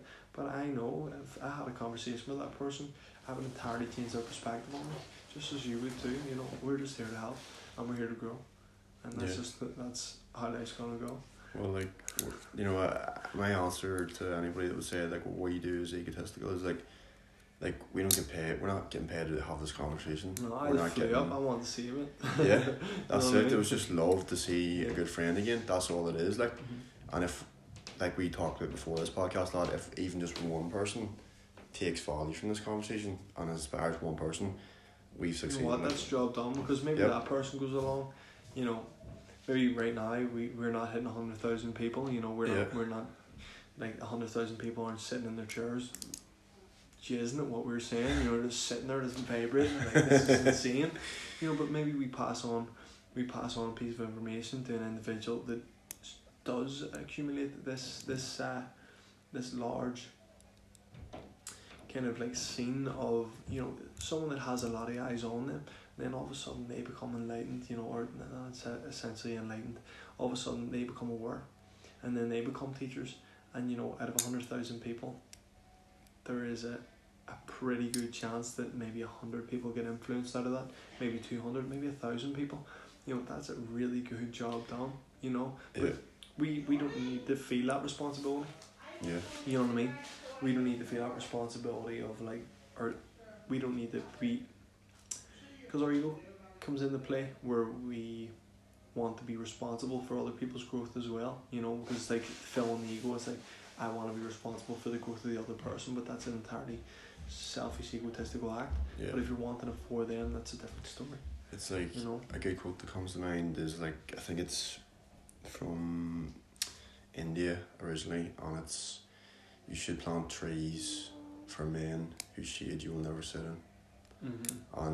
And to maybe just break that down for people, what that quote means is when you plant trees for other people to sit in and sit in the shade that you yourself will not sit in, it's for instance, this conversation we're having, we don't know who is going to be inspired by this or who's going to take value from it. Yeah. Now, or how they may take value. Or what actions they're going to start implementing, or how it's going to change their life. Could profoundly change their life for the better. Maybe, I have created content, I have made podcasts, videos, and people have reached out to me and messaged me and told me, keep this up. You're doing. Yeah, mate, this is exactly the point. This is the vessel. This is what's in your mind. This is the vessel that reaches thousands, hundreds of thousands, millions. You're seeing it in your own mind and you're striving towards it. So the only way that it can actually occur is by going for it. You know what I mean? And obviously it takes time. You look at Joe Rogan, for example, where he started. You know what I mean? He had a couple of years, you know what I mean? And then it just kept on growing and growing and growing. And Shay Quinn, that sounds like a pretty powerful name to me, you know what I mean? I can see a lot of people throwing that name about, you know what I mean? Well, thanks, brother. Owen Weiss isn't a too shabby name either. I Like, it's pretty appreciate powerful that, too. man. That's Like, one I've battled with. Like, yeah, that's one I've yeah. battled with, but I'll wear it with pride. I will. No, we both have powerful names, and I both know we can make quite an impact. Like, you know, there's one question, Oren, that I ask everybody in the podcast, but I know asking you it, you're going to give me an answer that, to say the least, is going to be deep and profound and meaningful and nuanced, everything, all the above. Okay. And the question is, so in a hypothetical situation, let's say you're going to die the next day, or you're just going to be taken away from us, the world, but before you go, you can leave 3 golden rules, 3 truths that you live your life by, the 3 lessons, or, you know, things in life, principles even, that you know to be true and you know can make the biggest impact in the world, that you live your life by. What would those things be? So number 1 is how you see yourself, the self-image. It's something I've discovered quite recently, but wow, like what great power it gives you, you know, when you determine what you are, when you create the image within yourself of what you want to become, the type of person that you want to be.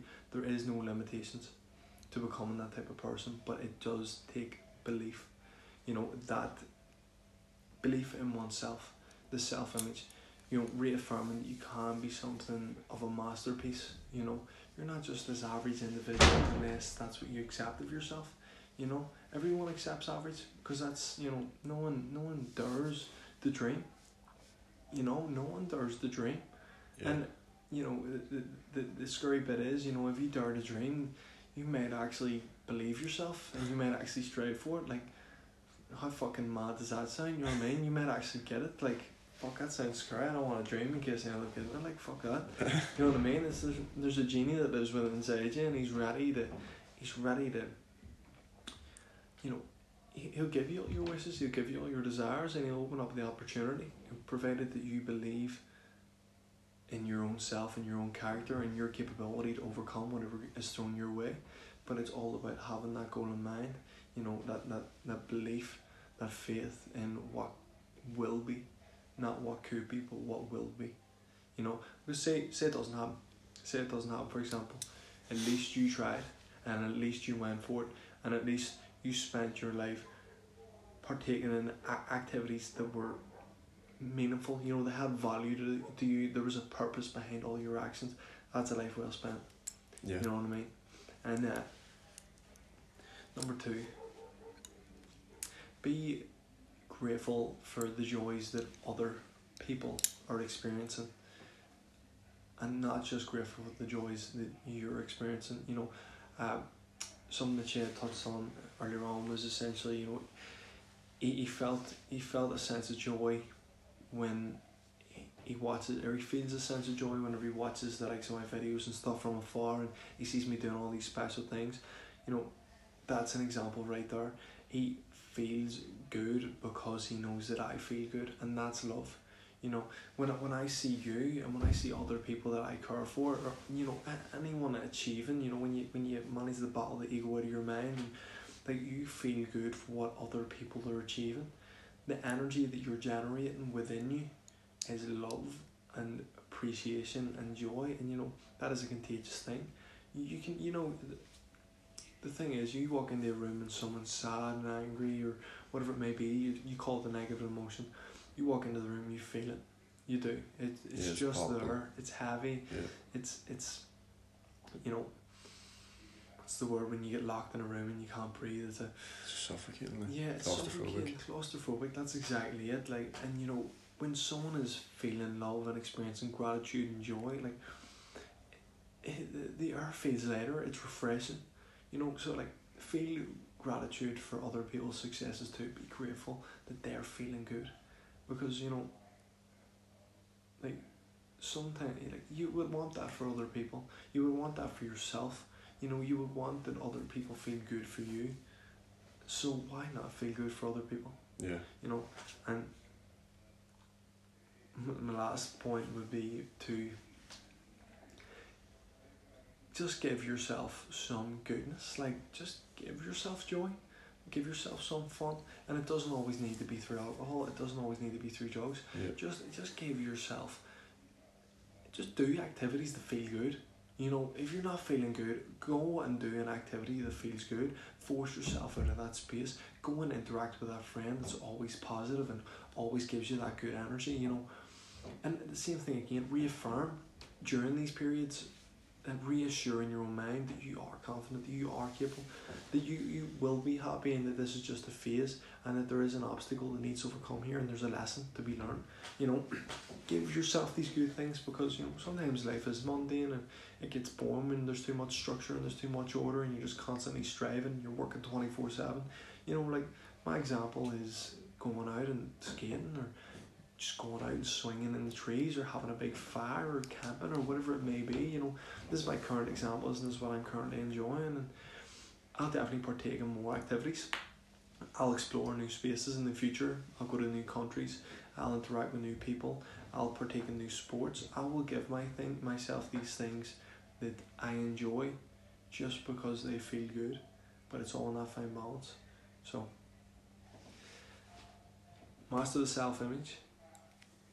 Be grateful for others experiencing joy and not just your own joy. And lastly, give yourself some goodness. So that's the 3 points. Fucking love That's it, the brother. 3 points, brother. Powerful points. I suppose, like, I'll just finish off with what, well, not my 3 points, but just kind of comment on what you said there. Yeah. Like, I obviously 100% agree with everything you said.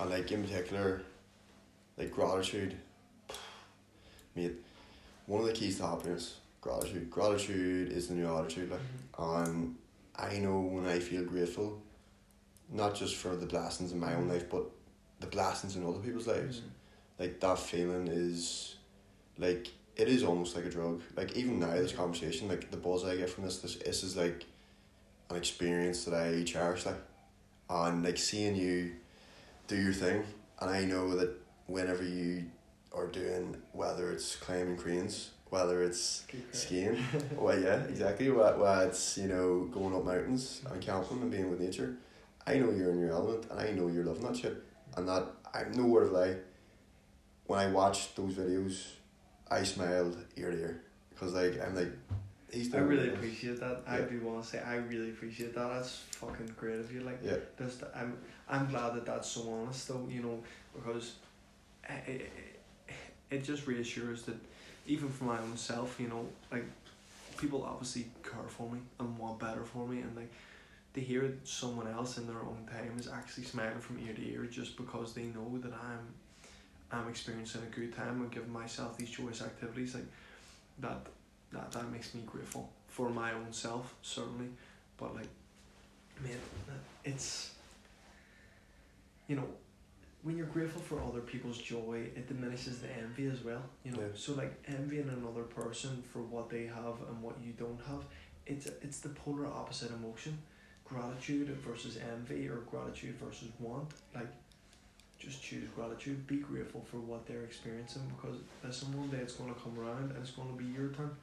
And practicing gratitude, it's very, very difficult not to develop a very attractive energy, you know, to people that are very like-minded to yourself, people that are focused on progression and growth. It's very difficult not to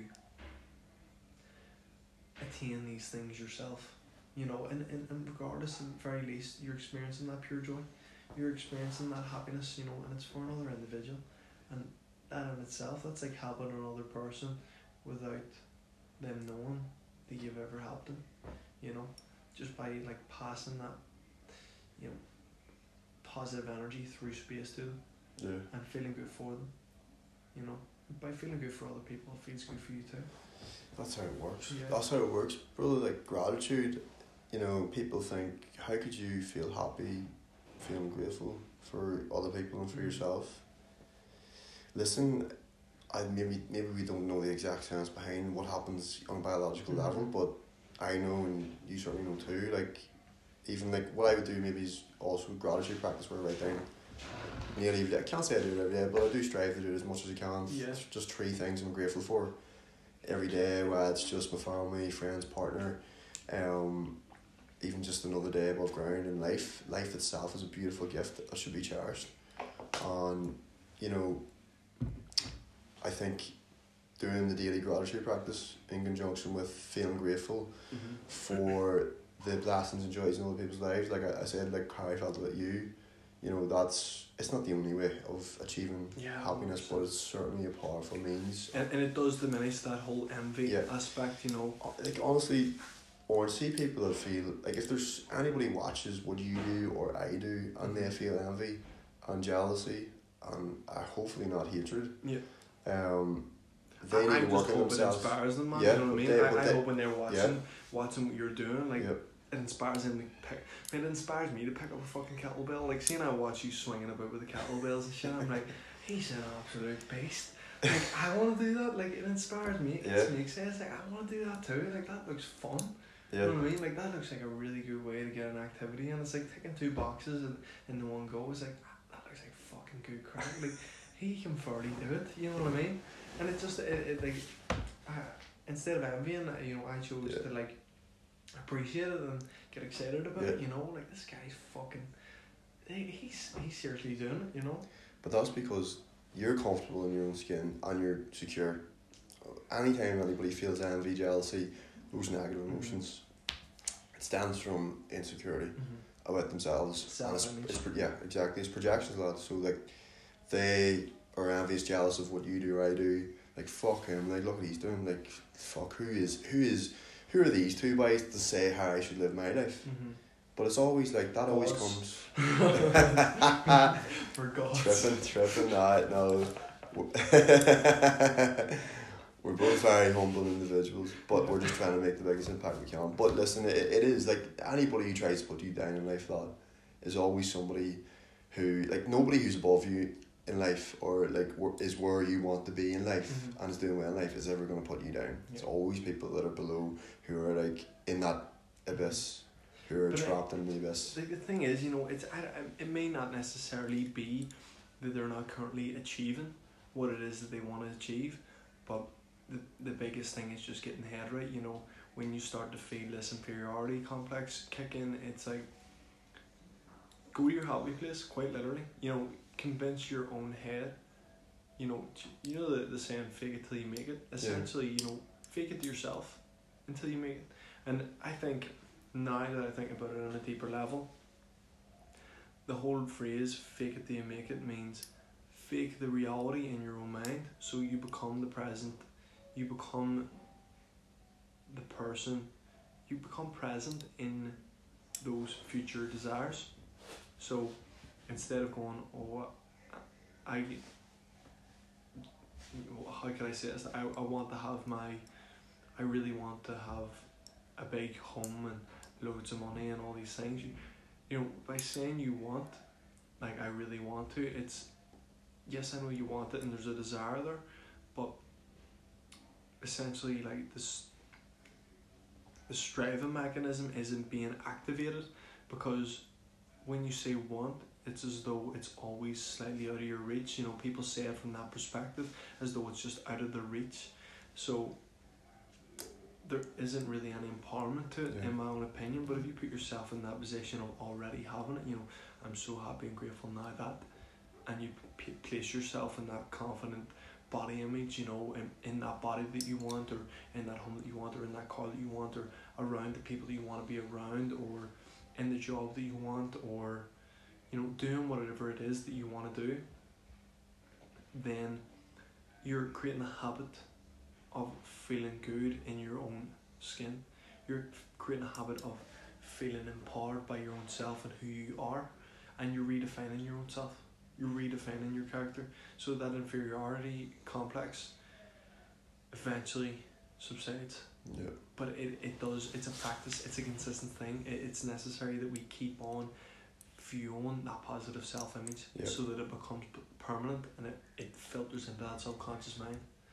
And, you know, that's what I'm practicing every single day. You know, it's working. It's definitely working. You know, I experience less and less self-doubt, and I'm aware of it, and it's because I choose.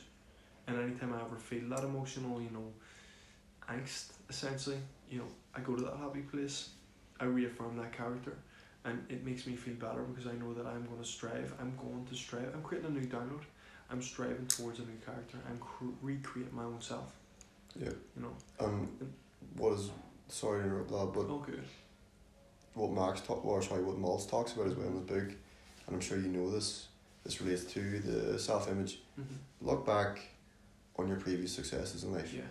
Those things, right? When you look back, it could be the smallest of wins, the biggest of wins. It doesn't matter what it is, but it was a moment of success, a moment where you triumph over something and achieve something.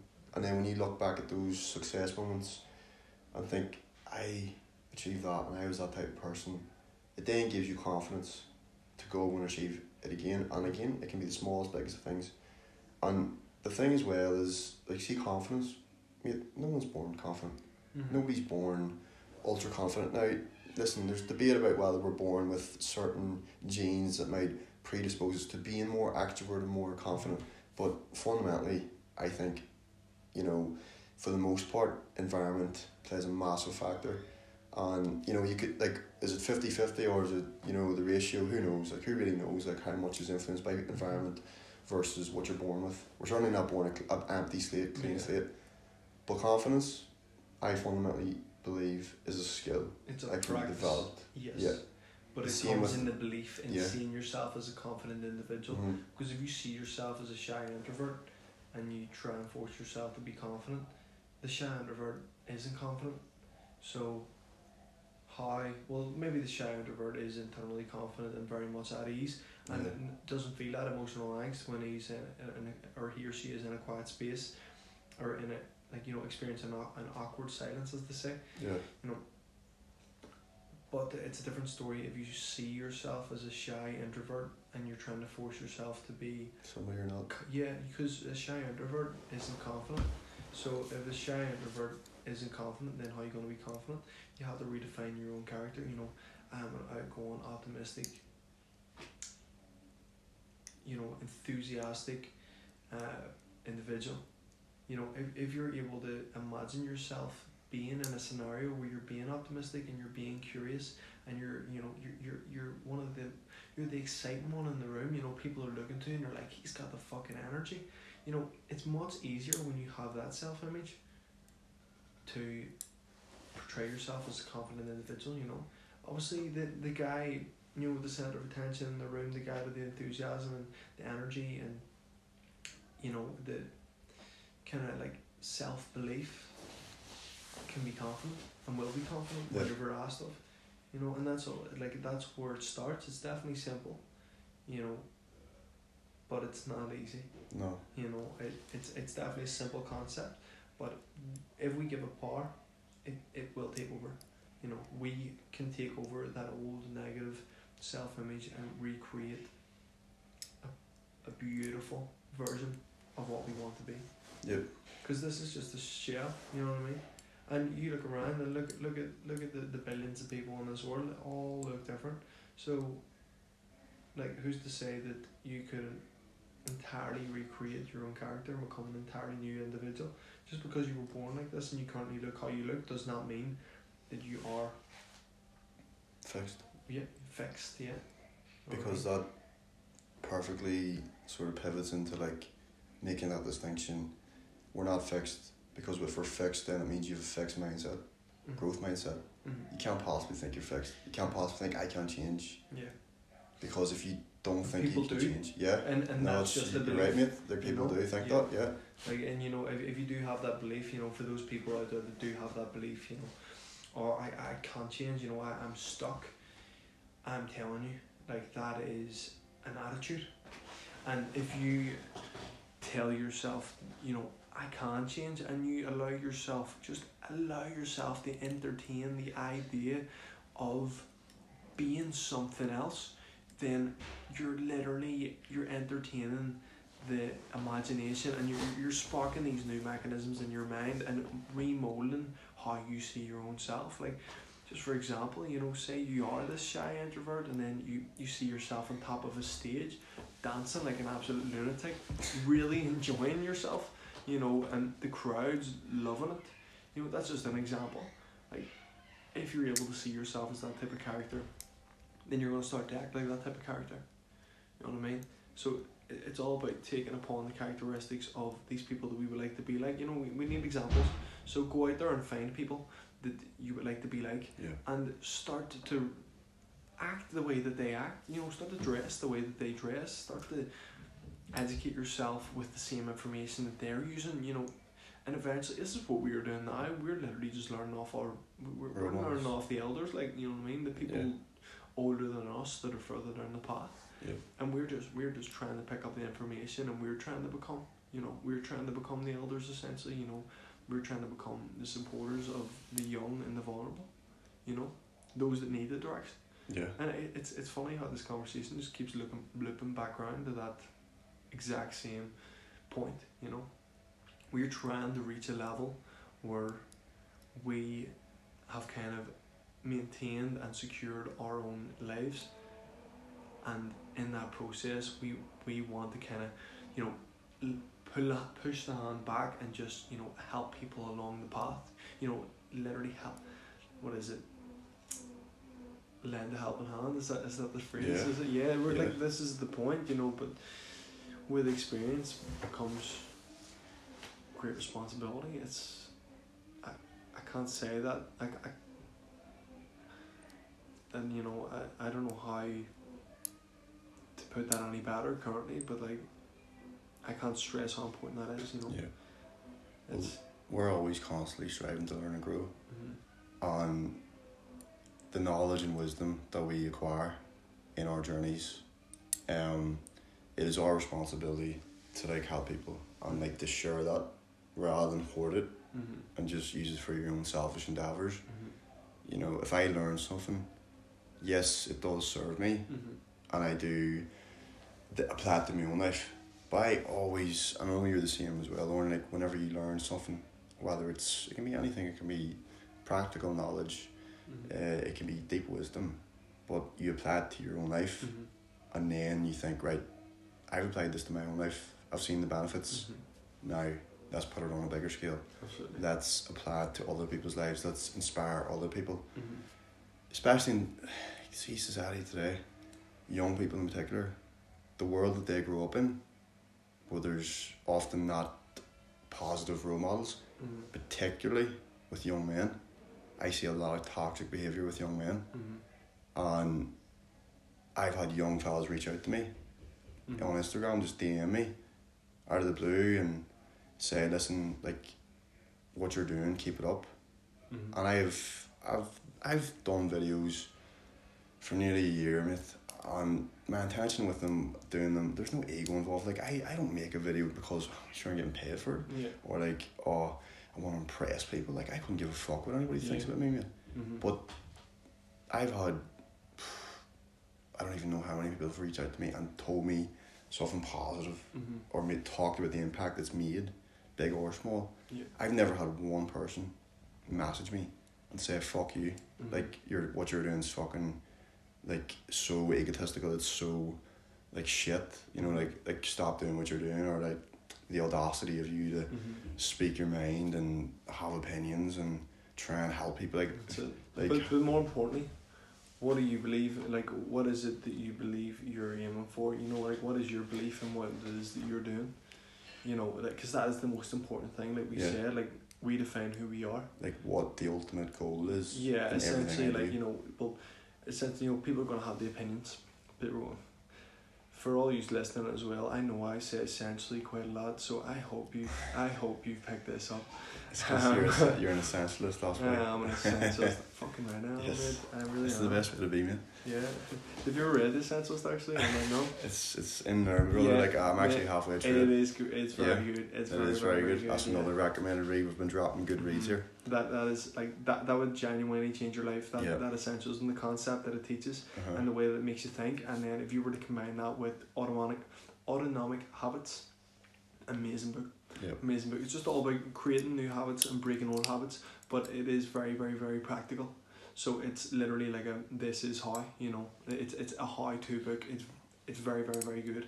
But there's a lot of wisdom held within it as well. You know, the way he teaches it, it's amazing. I can't remember the name of the author, but yeah, it's a beautiful book. Just look it up. There is no other book out there that has the same title anyway. No. But it's a unique title indeed. Do you remember where I was at there? I do remember where you're at.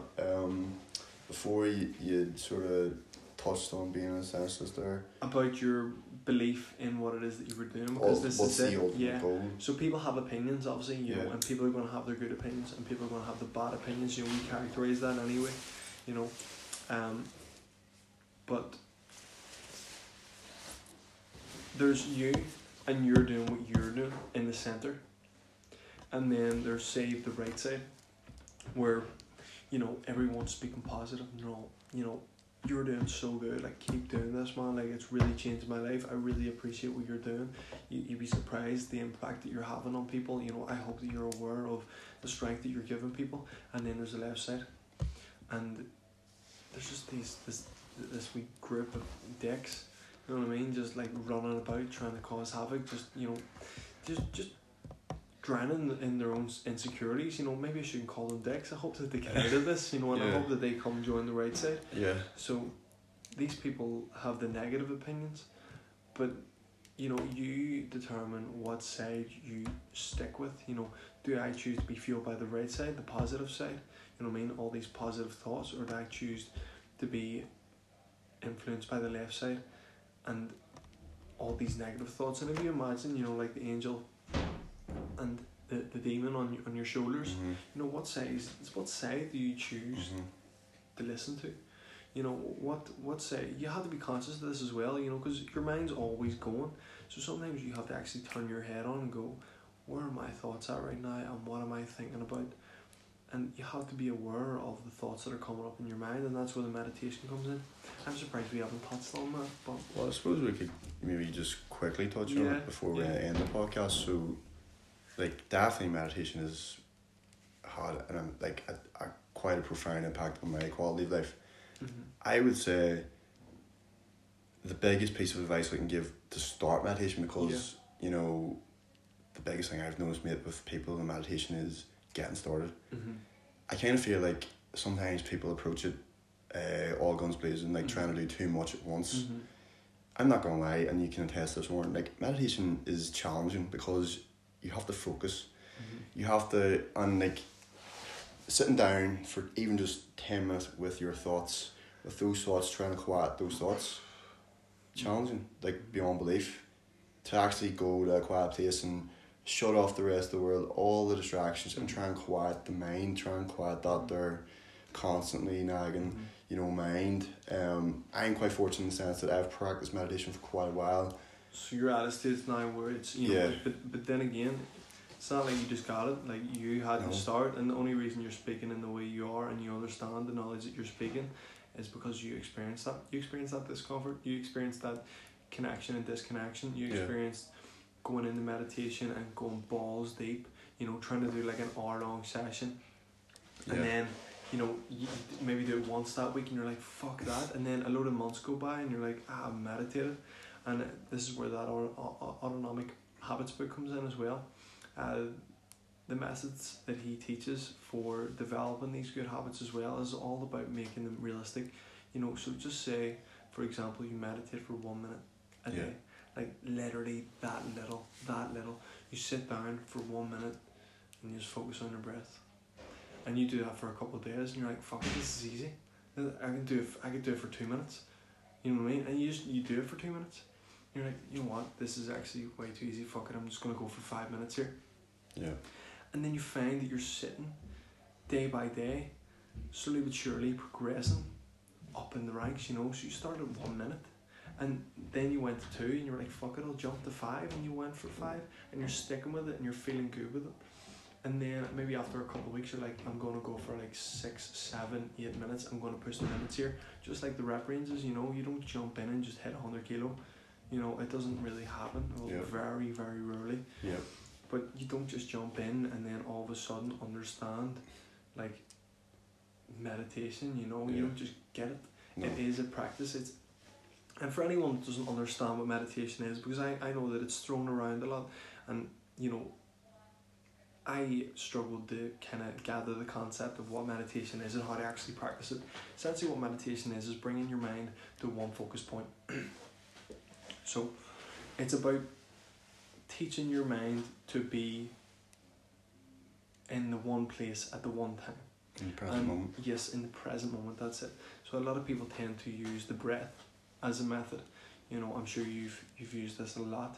You know, the breath's used in a lot of different meditation techniques. But like simply sitting down and being aware of your inhalation and your exhalation and just breathing it and just counting it 1, 2, 3, 4 and just repeating that cycle 1, 2, 3, 4. You know, a lot of people, their focus is gone by the time they get to 10, so keeping it at like 4, you know, and having it like a 4 cycle, you know, 2, 3, 4, so in, out, simple as that, and repeating that pattern, it keeps you in the same focus point for a prolonged period of time. And the fact that you're counting as well means that your mind is actually active. But eventually what ends up happening is with practice you become aware of just being with your breath without needing to count. And then obviously you start to build the minutes up, and then your study starts to improve because you're able to sit down and focus for a more prolonged period of time. And then all of a sudden you become much more aware of the space around you, and you're not distracted by the chaos of work while you're sitting at home, and you're not distracted by this big event that, you know, may have triggered you in the past, because you're sitting and you're being present with your friends, or you're just being present in your own space, and you're enjoying the smells around you and the sensations, and you're enjoying the sounds around you, and the feeling of the wind passing by your skin. You know, it takes you away from all these negative aspects that you may constantly be replaying in your mind, and it takes you exactly to where you are in the present moment. You know, and it's a really, really powerful tool, especially for those that struggle with that focus, you know, and I know you've experienced that, I know I have too.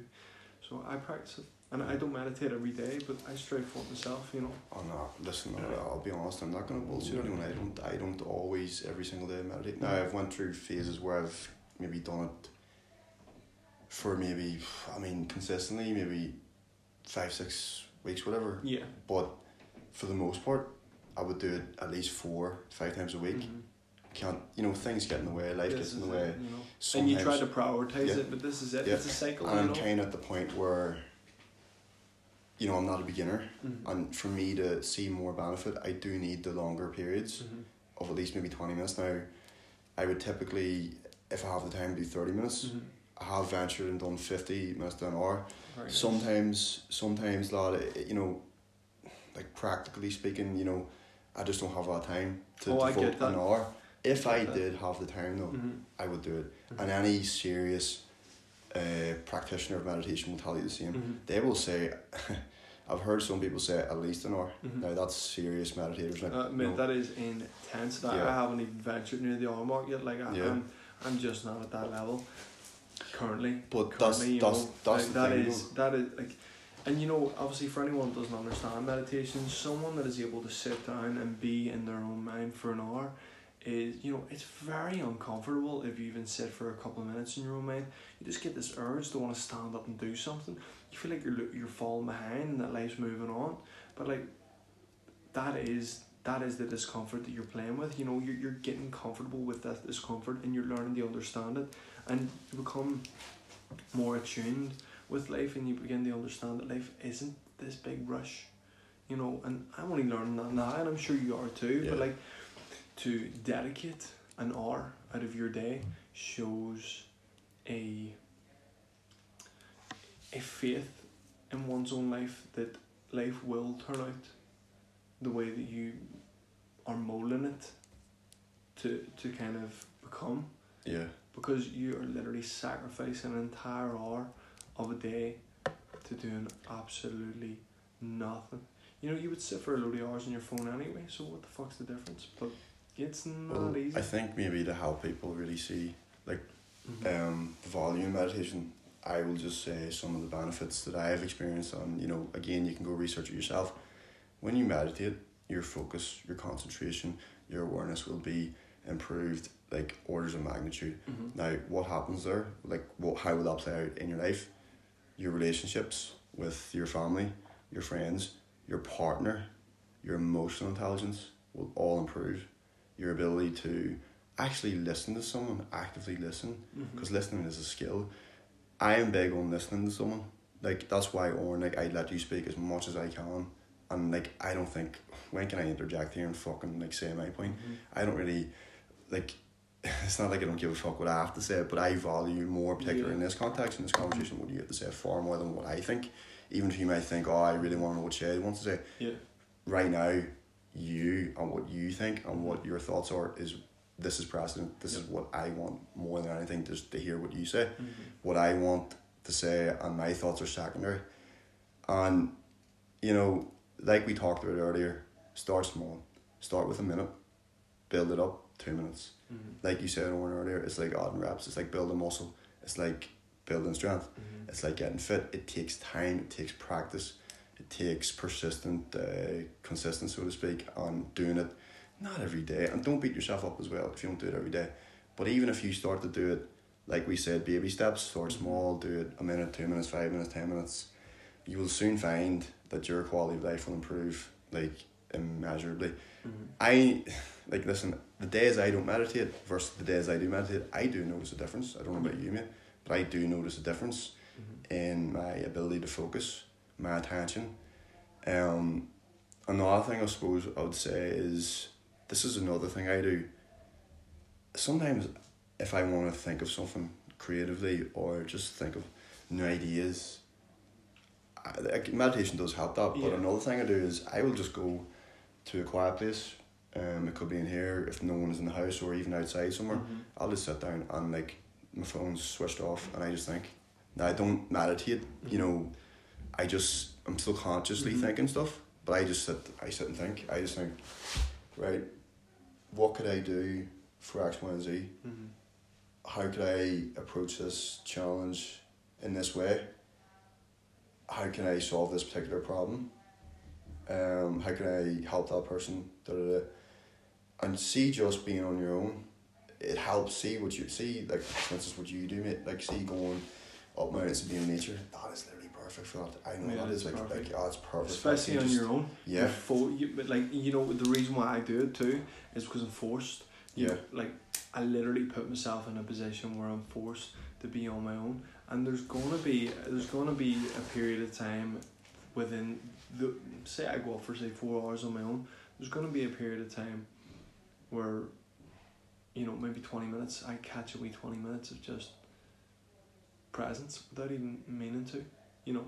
But for example, I went on a journey a couple of weeks ago and I went solo, and I found this new space of land. It was private land. I wasn't supposed to be on it, but I fucking wanted to see it, so I went for it. I'm sure should I ask for permission, I'll think about that next time, but you know, I can't take back the past. So I found this amazing valley, man, and, like, you know, the nature was, and the space was so captivating that I couldn't help but be anywhere but there. Yeah. I was in that valley, and that's all that there was. It was me in that valley. And I know that the rest of life goes on and then I come back to it, you know, but, like, that was a temporary retreat for my own self. I went and explored a new space. I discovered, brought the GoPro, got a few nice shots. It was just, you know, I kind of, like, forced myself to bring the camera, but I was glad I did, because it forced me to see the space in a new perspective anyway. Maybe a wee bit more than I would have if I didn't have the camera. Who knows? You know, there was definitely perspectives that I captured and I didn't get on the camera. You know, there were spaces where I just, like, intentionally walked 20 meters to the left or climbed down a little bit just so that I could see things from a new space, like a new perspective, just simply because I was enjoying witnessing the space around me. You know, and that brought me to presence, and it forced me to be present because I was on my own. And, like, forcing yourself out in the nature and forcing yourself out, you know, to go on a trip where you know that you're going to be on your own at least for, like, an hour or whatever it may be. Yeah. It gives you an opportunity to understand yourself that wee bit more, but without actually having to, you know, sit down in your house and do it. Like, I find that I have to take myself away if I really want to be with my own self. Yeah. You know, it's quite difficult because my house is quite full of distractions currently. Yeah. And you know, it's not very easy to set down the chaos of the house and, you know, be in my own mind. So a lot of times, you know, I'll put my earphones in and I just sit with my earphones in. Sometimes I'm not even playing, but it just numbs or kind of like filters the sound. It almost like blocks whatever's